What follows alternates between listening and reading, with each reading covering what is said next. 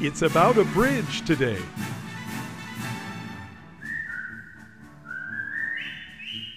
Welcome to Fix It Friday on Check with Chip. I'm Chip Maxwell. On Fix It Friday, I share an excerpt from my book, Fix It Now, Rediscover the Constitution and Get America Out of Its Fiscal Death Spiral. Today, it's a passage dealing with a local example of federal earmarked pork barrel spending. A $22 million pedestrian bridge spans the Missouri River between Omaha, Nebraska and Council Bluffs, Iowa. The bridge is named after Democrat Bob Kerrey, a former Nebraska governor and U.S. senator. It is beautiful. It is popular. It is becoming a signature feature of my hometown. I have not set foot on that bridge. One of my goals in life is to never set foot on it. My hostility to the bridge is not a reflection on Senator Kerrey.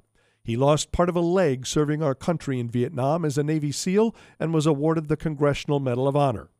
I despise the bridge because it's an example of how advocates of big government get the rest of us addicted to it. About 90% of the cost of the bridge was funded by an earmark in federal spending legislation secured by Senator Kerrey. Classic congressional pork. What's $20 million among friends?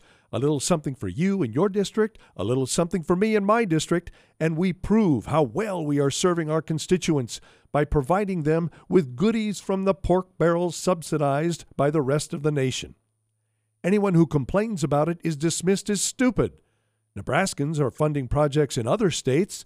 Get the rest of the nation to subsidize something for you. That's how the game is played.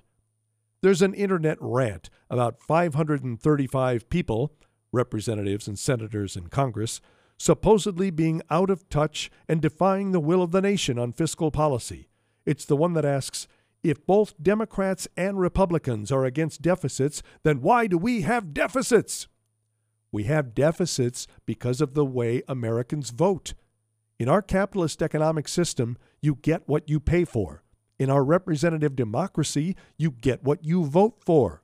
Voters have signaled to politicians that they like the benefits produced by deficit spending to fund big government. We reward looters of the federal treasury by re-electing them. The message is, get us a piece of the action. We'll put your name on a building or a bridge if you can secure federal funding to pay for it. My existence is Kerrey Bridge free so far, but I am not free of involvement in federal government programs.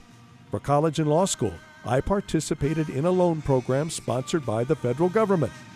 I did not return to the federal treasury the stimulus check I received in 2008. I'm not claiming to be holier than thou on this issue. I'm saying we need to dismantle the federal feeding trough and break out of the get my piece of the action frame of mind. That's Fix It Friday on Check with Chip. I'm Chip Maxwell. Thank you for listening.